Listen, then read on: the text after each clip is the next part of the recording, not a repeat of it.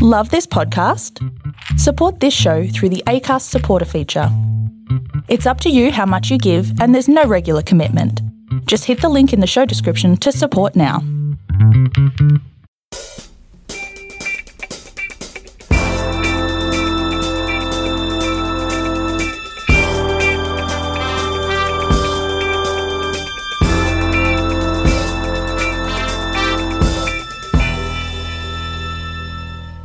Welcome to the Superconscious Success Podcast, where Jen and her Superconscious Success family co-hosts bring you valuable content each and every week on topics relating to manifestation, spirituality, and most of all, using your superconscious to manifest success in all areas of your life.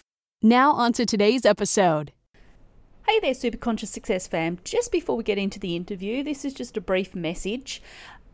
This is actually a recording of the 2021 Superconscious Success Summit interviews. If you do want to check out the introductory for all of the guests, then you can go across to our Superconscious Success YouTube channel where you'll be able to find all the introductions. These particular podcast interviews will be the interview only. Okay, thank you. Now let's get on to the interview. Hey, Superconscious Success fam, welcome back to another amazing interview. We're actually going to be talking to Louise Ashby here. If you have not yet seen her introductory video, then head across to the YouTube channel, Superconscious Success YouTube channel, and check it out, because she goes through her story about the accident that she was in, about her facial disfigurement, and how she actually used the power of belief when it came to actually handling the adversity that she had in her life.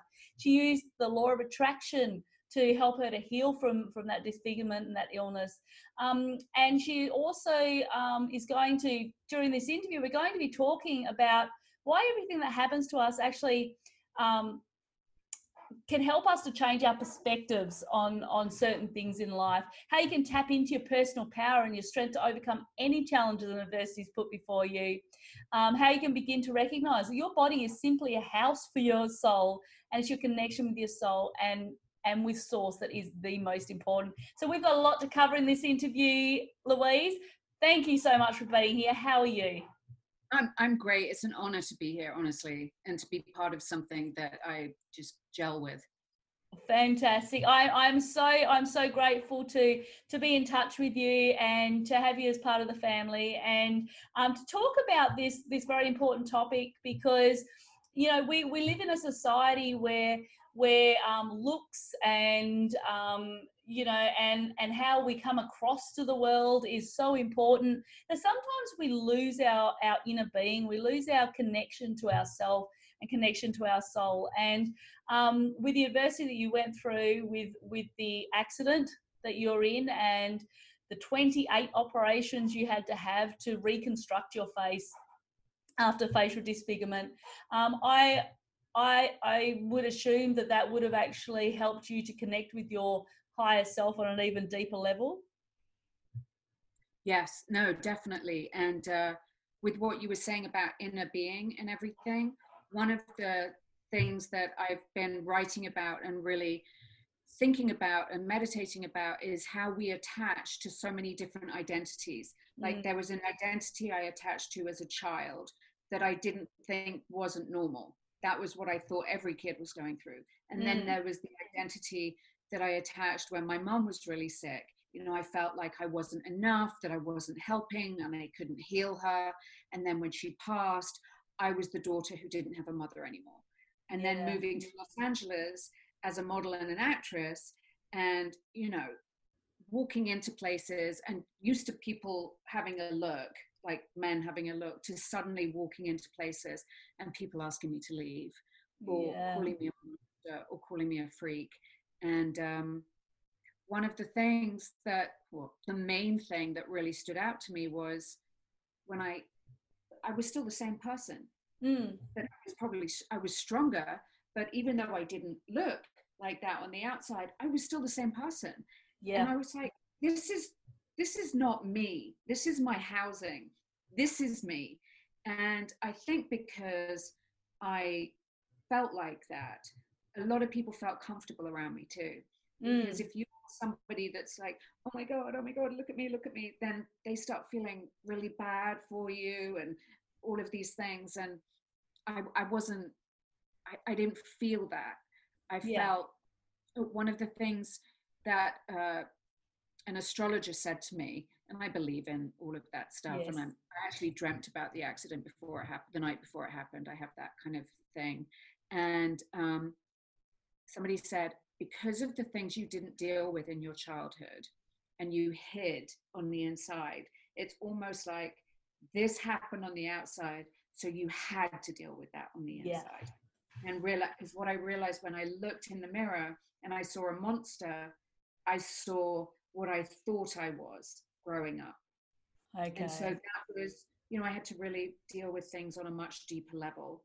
And I mean, so when you realized that what you were actually seeing in the mirror was a reflection of your previous hurts and your previous limited beliefs that we have as we grow up, how did you begin to start to deal with that and to start to recognize that your inner being is actually one of beauty and one of that only wants the best for you? How did you begin to work on that? What, I don't know what it was, but suddenly I was installed with this strength. I don't know where it came from. I felt it the day my mom died too, but it was, I don't know if I went to the other side. Yeah. You know what I mean? In those 5 days that I was in a coma, and that I've dreamt about it, that I've said something, that my mom said, it's not your time, honey, you got to go down, this, you've got a bigger purpose. And all the doctors kept saying that to me and telling me I was amazing and I was strong. And because they would say, on a scale from 1 to 10, what is your headache? And I'd say, it's a 2. And they'd be like, what? It's a 2? But, I think that I knew there was something bigger. Yeah. Just felt it. I knew there was something bigger, and I knew that I wanted to deal with this, and I just didn't think it wasn't going to work out. Mm-hmm. In my mind, I was like, well, of course it's going to work out. Like one of the doctors said, Louise, you have to accept that you don't look the same and you're not going to. And I went, what are you talking about? Yes, I am. Yeah. And I went on a hunt for the right doctor, and I saw 5 different reconstructive surgeons who all said, oh my goodness, this is the worst I've seen. There's nothing we can do, because the left side was completely crushed. And I had the left front lobe of my brain gone, which is meant to be inhibitions, judgment, memory. And so I don't know if that helped as well, because I just knew that I'd had this dream of being an actress since I was 4. That's why I was here. My mom had died when she was 45. Life's too short, and I'm not going to die without having achieved something. Yeah. And so I would do things like, I would sit in front of the mirror and I would hold a magazine to my left side, and I would look at my right side, which is my good side. And I would go, okay, I love you. You are perfect. Thank you for everything that you're giving me. And then I would move the magazine to the right side, and I'd have to hold it here a bit because I'm blind there. Yeah. But I would do the same, and I would visualize this side as being whole as it was. So even though people were saying when you're normal, and I was trying to look, the only reason I was trying to look the other way was because I was an actress. So it was like this profession was fueling me. And then what happened later on was bigger and better than acting. I suddenly was like, oh my goodness, this is so much more rewarding than being in front of the camera and pretending to be something else. Yeah. Because now I actually like who I am, and I'm enjoying just being me and using it to help other people see that we can do this. You have it in you. And when people would say to me, I don't know how you do it, I wouldn't have the strength. And I said, you don't know that. You just don't know that. But I was also surrounded by so much love. Yeah. And I don't think I would have been able to get through it the way I did without that love. I mean, seriously. And the doctors to this day use me as an example in their lectures and stuff, because they were like, if it wasn't for your attitude, you wouldn't look like that. I mean, we can do so much. We can heal themselves from cancer. They, you know, I know this other woman who's well known, and I'd interviewed her, and she had both her legs amputated, and she's a snowboarder, you know, and she gets on with it. And I look at those people, I'm like, you see, you can do it. You just have to tap in. Yeah, well, it's really interesting because on the summit, the day that you're on, I have 6 speakers there that are absolutely incredible. They've all been through their own adversities. You know, one of them was paralyzed after playing a football match, and he's managed to turn that around. He's in a wheelchair, but he's managed to turn it around so that he now goes and speaks to people about, you know, your past doesn't define your future. And so, you know, and then I've got people that have been through you know, sexual molestation when they were younger, and they've actually turned that around to now help people that are going through those issues to be able to move past the hurt and forgive for things that have happened. So it's what role do you think that and I'm just going to chuck this at you for a sec, but what role do you think that forgiveness plays when you go through an adversity such as this? Because sometimes what I have heard is that there's this unforgiveness towards yourself that that often happens. What role do you think forgiveness plays in terms of the healing associated with trauma? Forgiveness isn't for the other person, it's for you. Yeah. Really. Because it's about realizing that everyone is doing the best they can with what they know. Yeah. And so, you know, the stuff that went on in my childhood, the rage, my stepfather was a rageaholic. Okay. It wasn't about me. No. That was his stuff. He saw a light and somebody, a little girl who was sensitive, that he used as a punching bag, as well as, you know, and it took me a long time to go, you know what, that's not about me. Yeah. And he gave me a great life, my education, going on 3 vacations a year, living in a beautiful house, all of these outside things. So people wouldn't know. I mean, that's really interesting that this happened to my face, so people wouldn't know what was going on the inside of me. But it's the same with my growing up, you know, because outside everything looked fine from looking into this nice home and blah, blah, blah. The inside, there was a lot of pain and fear. And then the man who hit me was 78 years old, and he was a retired physician, and he had night blindness. This man didn't do this on purpose. No. And I was devastated for him. I immediately, when somebody told me what had happened, I just kept thinking, oh my God, this man must be going through so much pain, thinking that he's killed this woman, or at least killed her life as it was. You know, in one split second, my life completely changed. That's all it takes. And we left the hospital. The day I left the hospital, we happened to drive. Where we were going to stay, we had to drive past his house. And Dad was going, you got to stop the car, you got to stop the car, to his friend. His friend was like, no. And I was going, no, Dad, no, Dad. And my head was like the size of a watermelon. And, you know, it was, and I said, please don't. And they stopped the car, and he started getting up and storming up the driveway. And my ankle had been hurt in the accident, and I just hobbled after him. That was more painful than anything else. And holding on to him and saying, Dad, you've got to get in the car. Yeah.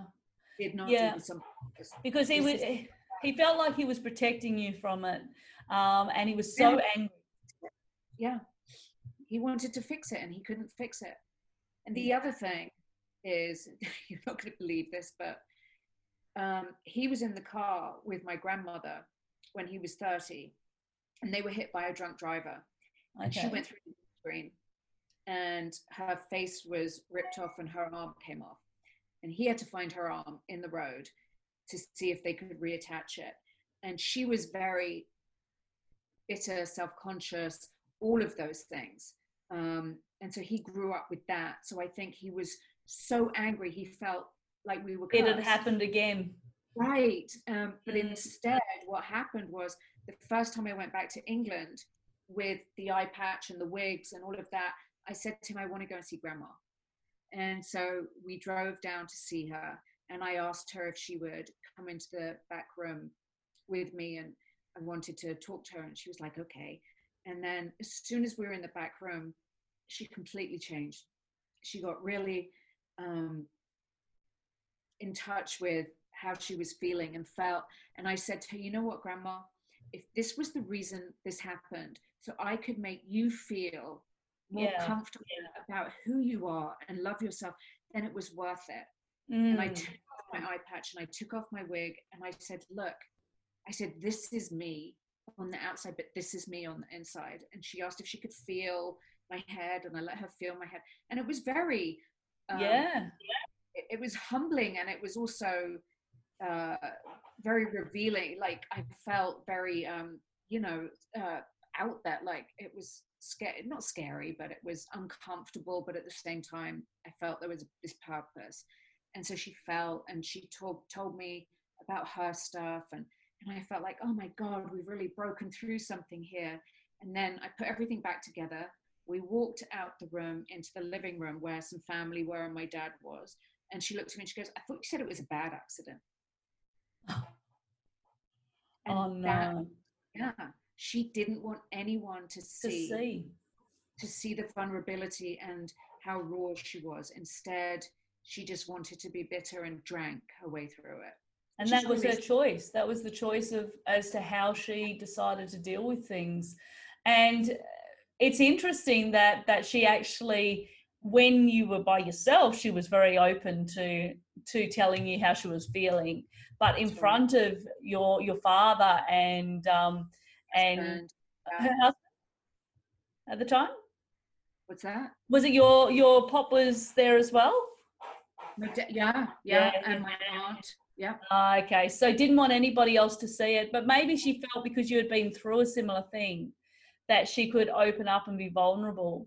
But that's really interesting. Feel special. Maybe she didn't feel so unique. Yeah. I would feel sorry for her because I wasn't allowing that at all. I said, I don't allow people to feel sorry for me because I'm not a victim. I'm a survivor. And these are my survival scars. These are my strength scars, my stories scars, just stories. And you were saying about defining circumstances. I don't let the circumstances define my life. I want to find the circumstances and put them, into my life. That's it. I'm not going to let them define me. Exactly. And you change your perspectives as to what's happening, because we create the life that we live, and you can make a choice as to whether you sit down and die. It's like one of my good friends, he was actually in his spine actually exploded. So his disc actually exploded and he was paralyzed from the neck down. And for a full year he was paralyzed. And anyway, he says, if I could have killed myself, I would have that during that time. He says, but I couldn't move my arms. So thank goodness from Source was looking after him at that time. And he said, and one day he says, I was depressed, I was miserable, I hated the world, everything was against me. He said, and one day I just woke up and I just said, you know what? This is my choice and this is my life, and I can either choose to just, wither away and be miserable, or I can decide that I'm going to make a change and I'm going to get through this. And so he changed his whole way of looking at things, and he changed his whole perspectives on it. And he got full function back in his spine. He got full function back in his legs, just because he changed his connection with soul, his connection with his source. And he believed that there was no other option. It was like, this is it. And so you believe like there's nothing else. It's just it's like, universe, just bring it. I'm ready. Yeah, exactly. And that's what he said. He said, there were two choices, and I decided that there was no other option but for me to be fine. I was not going to put my family through it. I was not going to put my friends through it. And so he connected with Source, and now he's like, you know, a black belt in martial arts. He does his running. He's got full function. He's got incredible podcasts and everything on the net. And, you know, it just proves that personal power. And also it's important to know that if something happened a year ago or 2 years ago, it's never too late to change that mindset. Like, don't think, oh, well, I didn't think about that earlier, so it's too late, because it's not. It's really not. And the more days that you keep sitting in that particular place of, I feel sorry for myself, I'm in the victim mentality, why did this have to happen to me? The less time you've got to be living the incredible life that you have the ability to live.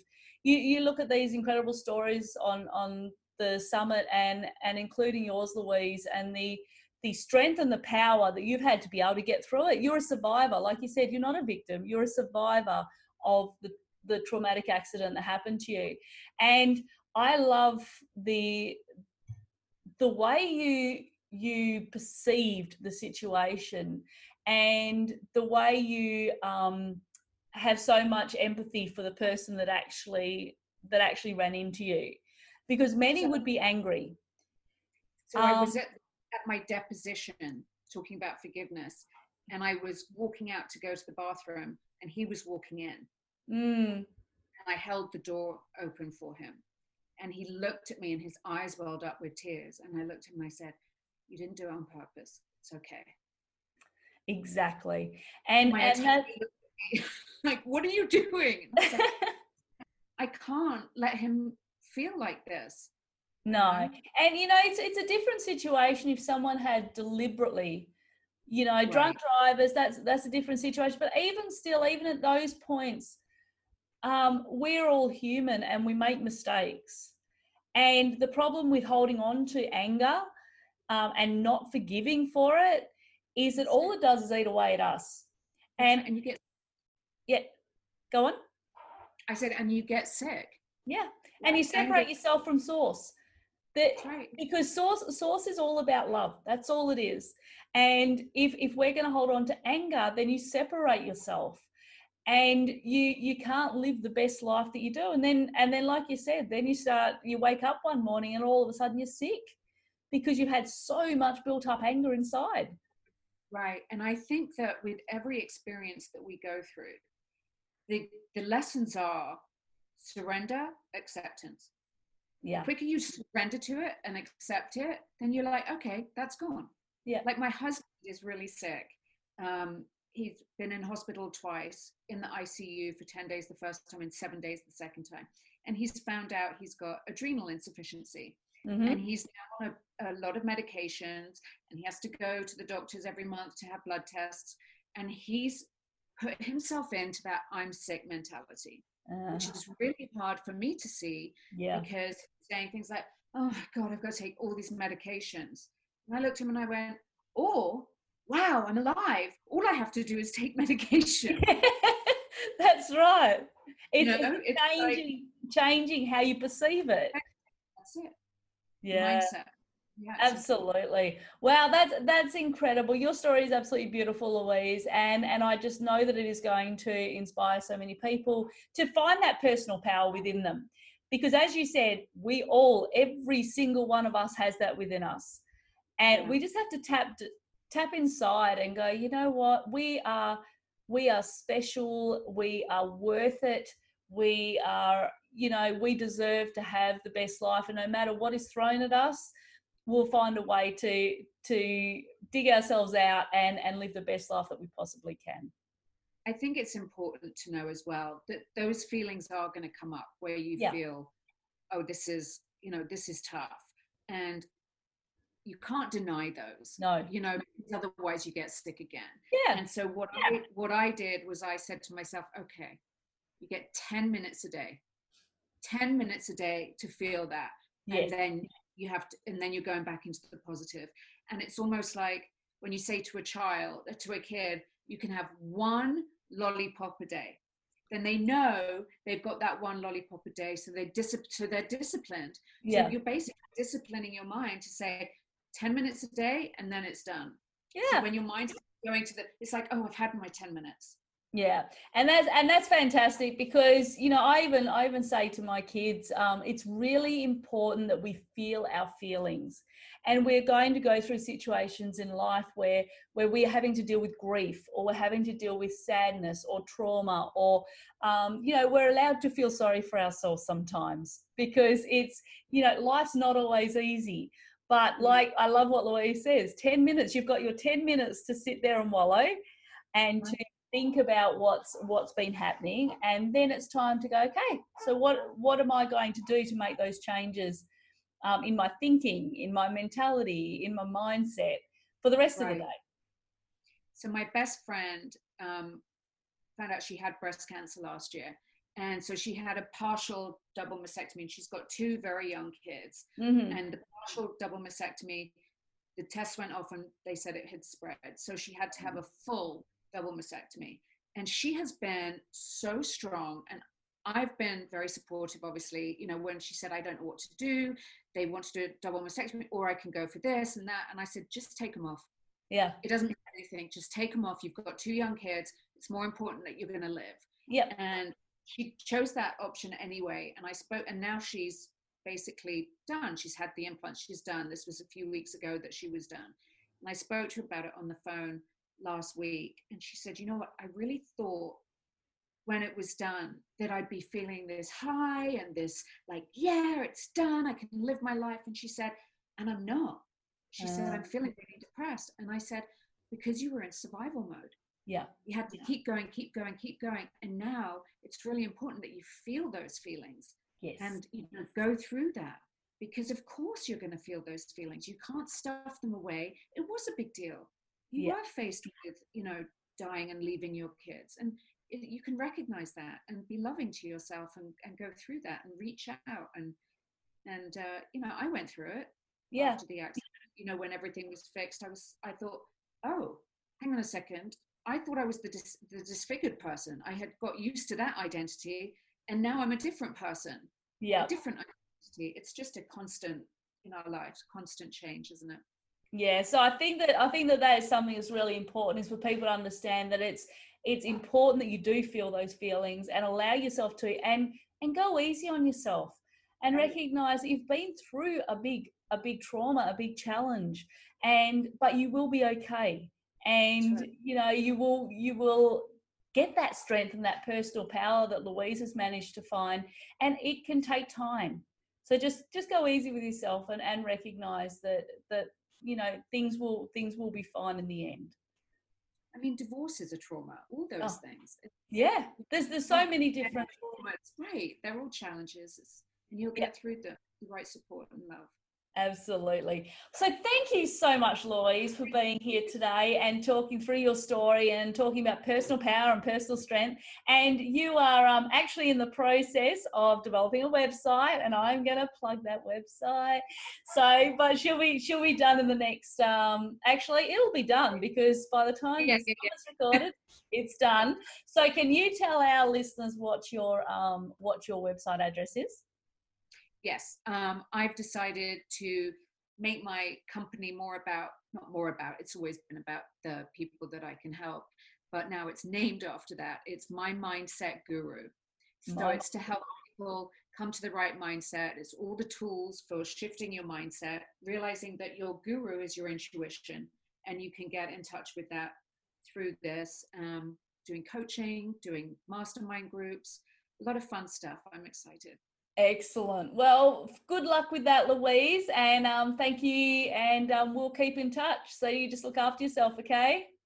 You too. Thank you, Jen.